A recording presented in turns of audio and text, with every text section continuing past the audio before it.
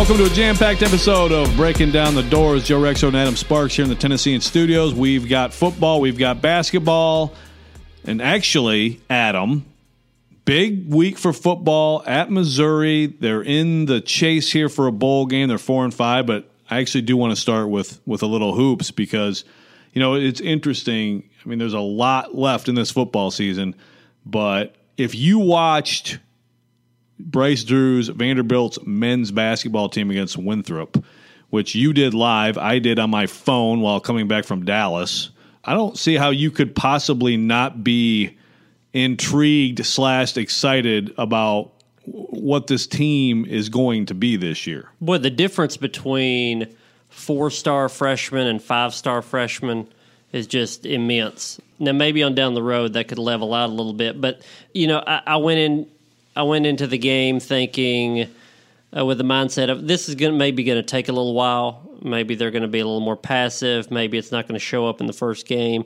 It wasn't immediate in that the first few minutes. Simi Shittu, had a dunk a minute into the game, and he took off. But once you got to about the 10-minute mark, Darius Garland looked like an NBA one-and-done prospect. I mean, he looked like it quickly. And I think what was important for Darius is that in the preseason, in their secret scrimmages, we do the quote marks for that one, in the secret scrimmages against Baylor and Illinois, the take that I got was Darius Garland is not being aggressive enough. He's trying to distribute the ball and trying to help out other players.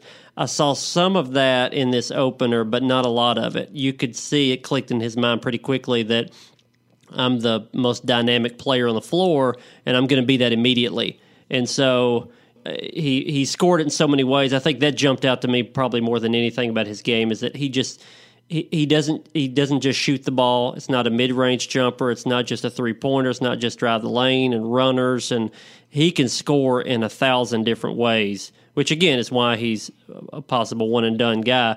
But that's going to work out for them down the line. And him and Saban Lee worked really well together. They had a great chemistry right off the bat. And Simi Shittu, I don't know which one looked more NBA ready to me, but I could make the case that maybe it was Simi because there was a few times where he pulled down a defensive rebound and out on the wing, Saban Lee was on one side, Darius Garland was on the other, and he didn't pass it to either one of them. It wasn't I'm a big man going to take a couple dribbles and an outlet pass. It was, I'm going to bring the ball up the floor every chance I get. And to be a guy with that much confidence and that skill level, I mean, that's really going to help him. I was pretty impressed for the first performance of this bunch. Well, that's the thing. You said most dynamic player on the floor, and I'm not sure it was Garland a bit, but it's close. I mean, Garland, I've kind of been on the Garland's really talented, but I'm not totally convinced he's a one-year player train, and I may be deboarding this train soon. It's just see him in the game. His change of speed is special, and of course, if he's going to hit shots at that level, and it's one game, but if he is, then the interest will increase. I mean, I still think he could use another offseason of strength. And he's not a completely finished product, but boy, he's awfully good. But Shittu, to me, like you said, I mean, this is your starting five, and this was, frankly, Adam, I didn't expect this exact lineup, but this is your starting five, and he's going coast to coast. I mean, the little hanging runner that he had after going all the way from one end to the other, that's like, okay, that's an NBA player right now. Yeah. Now I will say on the NBA side of it, this is a big hunch, but I think they both leave or they both stay. Now maybe I change that later in the year. Well, then they're both leaving. Then they're both leaving. And we're already talking about them leaving after one game. Right. But that's college basketball. Are they a lottery pick? Are they a first rounder, which is guaranteed money? Where's the range of what you'll leave for? But that's a very early hunch. I think they both leave or they both stay.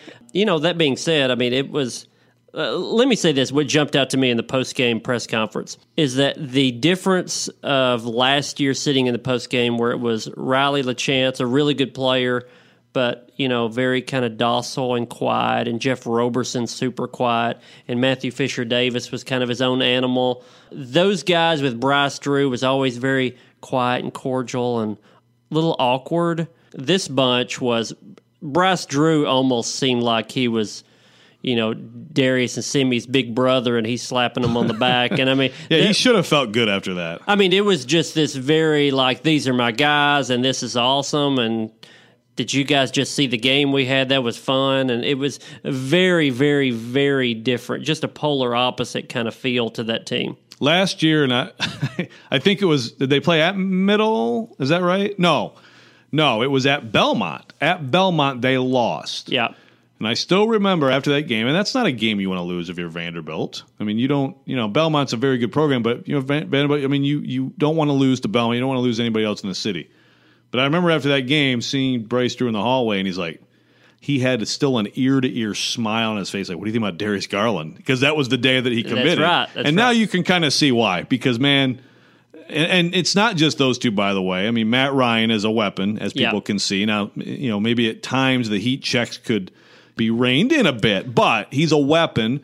And Saban Lee is going to be overlooked all year, but I mean, that alley-oop to Saban Lee, the possibilities of Garland and Lee, if they make that work, and those two and the coaching staff, pretty enticing. I mean, it's one game, but this team's going to be, it's going to be hard to not watch this team. I mean, you got to get out and see this team. I mean, Adam, I'm covering the Titans-Patriots on Sunday.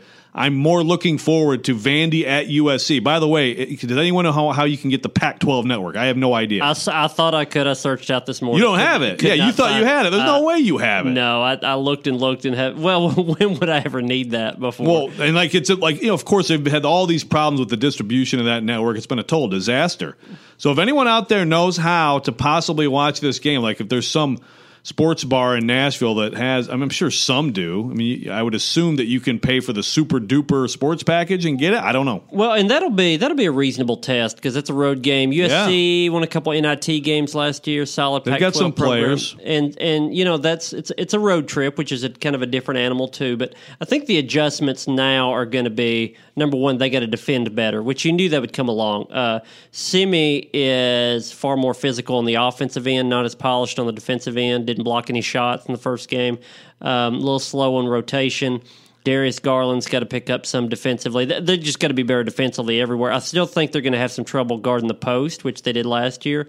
Yanni Wetzel, it's going to take him a while. Yeah, barely played, which surprised me. Yeah, and Ejike Obina is redshirting now. The big man who's a sophomore. Cleveland Brown, I thought, looked, he gave some good minutes. And his minutes will go up once they get into more physical SEC teams because they got to have a bigger body in there. But defensively, they got to be better. I'll be curious to see how Bryce Drew adjusts to how hard he coaches these guys and how loose he lets them play. Because, there was a joke after the game last night that Darius Garland said, Bryce Drew says if it's a 50-50 alley-oop, you don't throw it. And he said, but that wasn't even close to a 50-50. They threw to Saban Lee. And, Bryce kind of grinned, and he said, just tell them it was an 80-20, and we'll call it even, So you can already see he's this, we asked him about Matt Ryan taking 30-foot three-pointers, and he said, well, I'll let a few of those go. It seemed very like Bryce Drew is going to let them play. Now, how long do you let that go on, though? Well, yeah, I think these guys are creative and talented, and I think that it makes sense to let them play to a certain point. But, yeah, the defensive end, that's where I think you really have to coach them up. You can see Winthrop is a good program and has some good players. They've traditionally been efficient and all that stuff, and you could see – some of the driving lanes, people were just not in the gaps at all. Just some of the basic help defense stuff that a team needs to have was not there. Now, then they got on the run, and I do think with all the things Shittu does well, you can see he's going to be a heck of a defensive rebounder. He's just that ball just magnetizes to his hands, and but I agree with you on post defense. I think some teams will exploit him. Like right now, I'll tell you, Vanderbilt is a more talented team than Tennessee. But right now, I think Tennessee would trash Vanderbilt because I do. Because anytime one team gets hot from the outside, the other doesn't. It's a more polished But Tennessee's execution and the way they play together right now. Now, by the time they meet, I think we could have a couple fantastic games and hopefully a third and in Bridgestone for the SEC tournament. But yeah, like right now, that's the difference. Is the older, experienced team that plays together right now with talent, I think would give Vanderbilt's defense a lot of trouble. But they have time, and after USC, they have a lot of games where you can work on things and still win. That's. Speaking of a team that needs to improve on defense, did you watch the women's game while you were on your flight? I was not able to. Ugh. No. Yeah, so that's a crushing. I mean, it's again one game on both sides, but this is a team starting out in Division I. This is North Alabama. North Alabama. That was their first ever game as a D1 program. Now, I will say that people take that a little out of context. They have 2 or 3 players that were D1 prospects that were from that area that stayed and played at UNA rather than going D1. So they had a pretty talented lineup, and it was a bad matchup for Vanderbilt anyway. Vandy had a couple of bigs on the floor, and UNA had all girls that were about 5'8" and super fast. But they beat Vandy to loose balls. They drove the lane.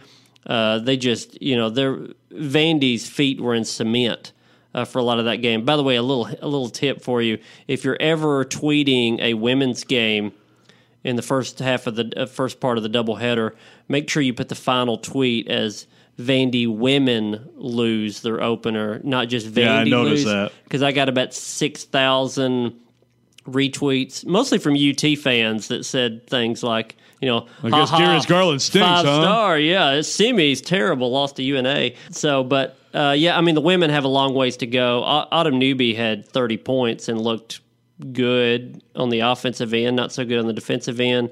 Mariella Fasula, the Boston College transfer, was in foul trouble. They'll get better, but the thing is, with this fan base and how this program has been the last couple of years under Stephanie White, that this can't be a team that gradually comes along because people are not going to have that much patience. They have not improved the past couple of years, and to lose to a team like that in your opener, I don't know how much more people are going to even pay attention. Yeah, well, I mean, it's a tough. Obviously, they're short on bodies, and they've had some really tough losses. I still think they have some good players. I like Chelsea Hall a lot. She's 4 of 13. I mean, Sierra Walker goes 1 for 7, misses all her threes. I mean, you're going to have a tough time if that's happening. Like you said, Autumn Newby has a big night. Fasula is a different dimension, 8 and 9. But realistically, Adam, what is this team's ceiling? What can this team realistically aspire to do in Stephanie White's third season? If this is a 500 team, it's an enormous accomplishment. It is. Now, I mean, they could win some non-conference games coming up, but they could also start so poorly that never recover. I think the psyche of this team is what I would worry about more than the record, because if they have a few new players, they have players that Stephanie's brought in. They lost. They had 4 girls leave the team last year. They had 2 other that transferred out or left the team. They had 2 others that graduated 1,000-point scores. So now Stephanie has her team, or at least close to her team. And if you can't get results out of her players, then you may be up a creek a little ways. I mean, Brene Alexander, she looked good. I thought she looked good. Is a talented player. Yeah, she'll be fine. Lily Carter, again, doesn't do much in this game. I think has the athletic ability to be the kind of player Stephanie White wants. I don't know that she's going to turn it around. She had some concussion issues last year. She's had some other problems. I think the chemistry has been really poor between her and the coaching staff.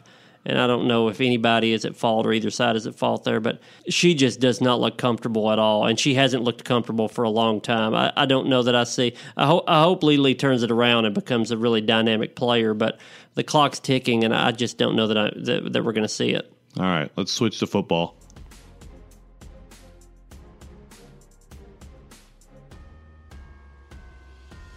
So, Vanderbilt, you almost, Adam, I guess, wish when you play like you did offensively at Arkansas that you could then, continue playing. Not that anyone's going to pass up an off week, not a bye week, an off week at this time of year to heal up and get healthy. And maybe the extra prep will matter. I mean, this is I've always looked at this game at Missouri as one of the least likely wins here in the second half of the schedule. And then when you watch what Missouri did at Florida last week, I mean, this has been a snake-bitten team, should have beaten Kentucky, easily could have beaten South Carolina on the road, has had a lot of tough losses, but they're very good.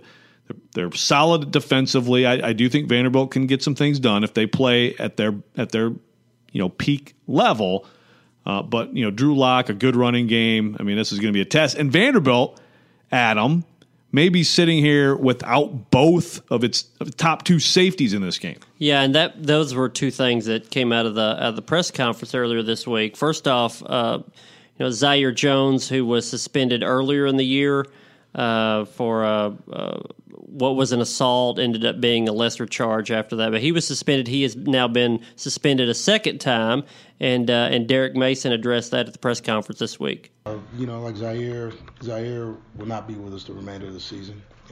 Obviously, man, that's unfortunate, for us. I mean, we'll see Zaire in January, but, I mean, he's been indefinitely suspended for violation of school or student conduct policy. So with that being said, it's unfortunate, but that's where we are.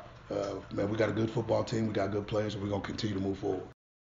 So we know Zaire Jones is not there, and then Ladarius Wiley. Yeah, and Ladarius Wiley for a different reason. Ladarius Wiley lost his father. His father died last Friday at the end of the bye week, and he's been back in L.A. He's from Los Angeles. He's been out there. He's one of 6 boys, I think. He's got 5 brothers. And so he's kind of been addressing things with his family. And, Derek Mason said he thinks he'll be back soon. But you're already down one safety, and then Ladarius Wiley, your best safety, isn't back. And, Derek Mason said he'll take him whenever he can get back. Ladarius Wiley's played more football than any player here. I mean, if that dude came back on Saturday, I'd be good. For me, it's about taking care of first things first. And he's got 6 siblings. He's got 6 brothers. He's one of 6. And so with that being said, like I said, our thoughts and prayers are with his family. As soon as we heard, we put him on a plane back home. And he's been with his family since. We've talked every day. And I love that dude, and his team loves him. So with that being said, we'll take care of first things first. Yeah, it's just tough. This is real life stuff, much more important than any of this stuff. And so you just don't know what that will mean for Ladarius Wiley moving forward. There's never a good time to lose 2 safeties. But you're facing Drew Lock. That's about the worst time you can lose 2 safeties. Now I think Wiley will play, but Wiley, as Derek said, may play on 1 or 2 practices. So you're not going to have him super prepared for the game. But I don't like the matchup in this one. And by the way, the odds makers didn't either, because this opened as about a 15-point spread for 2 teams that only have 1 SEC win each. Right. It's a bad matchup for Vanderbilt.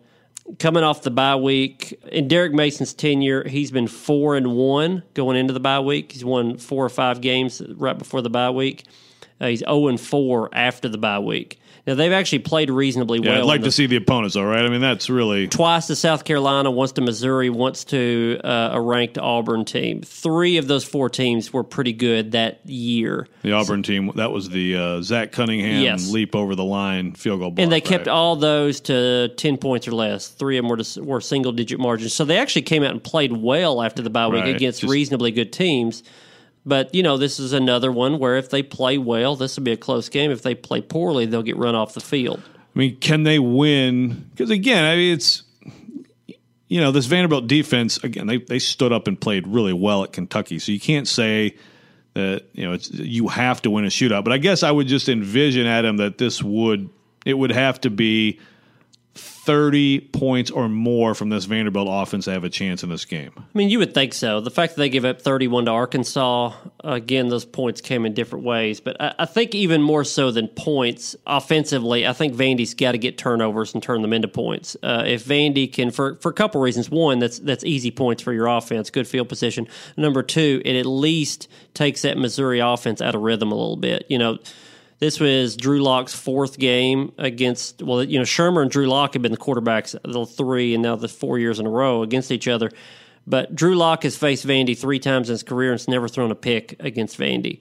And if that happens again, this is a double-digit loss for Vandy. Yeah, he's looked like, and a lot of people think he is, but whenever I've seen him play against Vanderbilt, I'm like, oh, there's a high pick in the draft. Yeah, and his tight end is questionable, maybe doubtful for this one. The backup tight end is also questionable, so he won't have all his weapons there.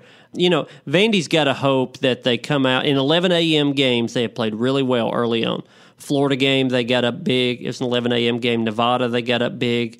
11 a.m. game. Arkansas was an 11 a.m. game. So they have come out, eating their Wheaties, had their coffee, and played well in the first half in these games. They've got to go there, play really well early on, put a couple of touchdowns on the board, and let Missouri know that this is going to be a nip-and-tuck game and not let Missouri get a rhythm and get some momentum early, because I like Vandy's chances in a back-and-forth game. I don't like Vandy's chances in a comeback-type game. Yeah, so it's going to be either a really, really big and impressive win. Again, if you know Missouri, and again, look at what Missouri did to Florida last week, a really, really big, impressive win to get to 5-5 and know that you only need one of two at home against Ole Miss or Tennessee to get to the bowl, or it's going to be basically the exact same scenario as 2 years ago. 4-6 coming home. At that point, Adam, 2 years ago, I don't think anyone thought they were going to be Ole Miss or Tennessee. Remember, Tennessee was like headed toward the Sugar Bowl. Yep. They come home. That's probably the most important stretch of Derek Mason's career. They beat both of them with just tremendous Kyle Shermer performances. Now, if it is the same situation, 4-6, I think there'd be a lot more optimism, although Ole Miss is very explosive. And, Tennessee has played better. Tennessee to me looks like it has a much better chance in this game than I thought in September. Well, I think we've said this before. I think we'd still agree. Vandy's best chances to get 2 wins are the 2 home games, no Ole doubt. Miss and Tennessee. So if they can get one in Missouri, it's kind of stealing one, so to speak. I will throw this out there that the 5-7 get to a bowl is still a possibility. I haven't done the math of how many scenarios that could happen, but Vandy and Air Force are tied for the top spot of the APRs that get in at 5-7. Actually, Northwestern is number 1, but they get in anyway by the record. So Air Force, Vandy. So if one bowl slot is open, Vandy could slide in at 5-7. So it makes that would be unrecognized by this podcast, but still, it would count. It's a bowl game. So if you can steal one in Missouri, I think they're probably going to get into a bowl. If you lose at Missouri, it's going to be really tough. But I think our wish would be that you go into the Tennessee game. 2 teams are 5-6. Oh, imagine the fun. Yeah. I mean, we've said that all year, and I think it was reasonable to think that all year, and both teams could get there. Both teams could fail to get there, but Vandy's got to get into the second half in this one so that they can utilize Keyshawn Vaughn. I can already hear it now from Vandy fans. If they run Vaughn early on, get down double digits, and you don't see much in the second half because they're throwing the ball. They've got to do what they did at Arkansas, which was run him early. If you want to sit him for a while in the second quarter, that's fine, but you either got to have the lead or have it close. You can't get to the end of the game and Vaughn have 10 carries and say, well, we were going to run him more in the second half, but we just never could get there. That can't happen. You've got to use him and use him and use him, and if it doesn't work out, that's fine. But, I don't think they can ration him, and I still feel like they want to ration him to some extent. All right, it'll be interesting. It'll be Vanderbilt at Missouri, 11 a.m. Central Saturday, and of course, the Darius Garland show is out in L.A. So if anyone knows how to watch it, let us know. Thanks for listening. We'll be back next week on Breaking Down the Doors.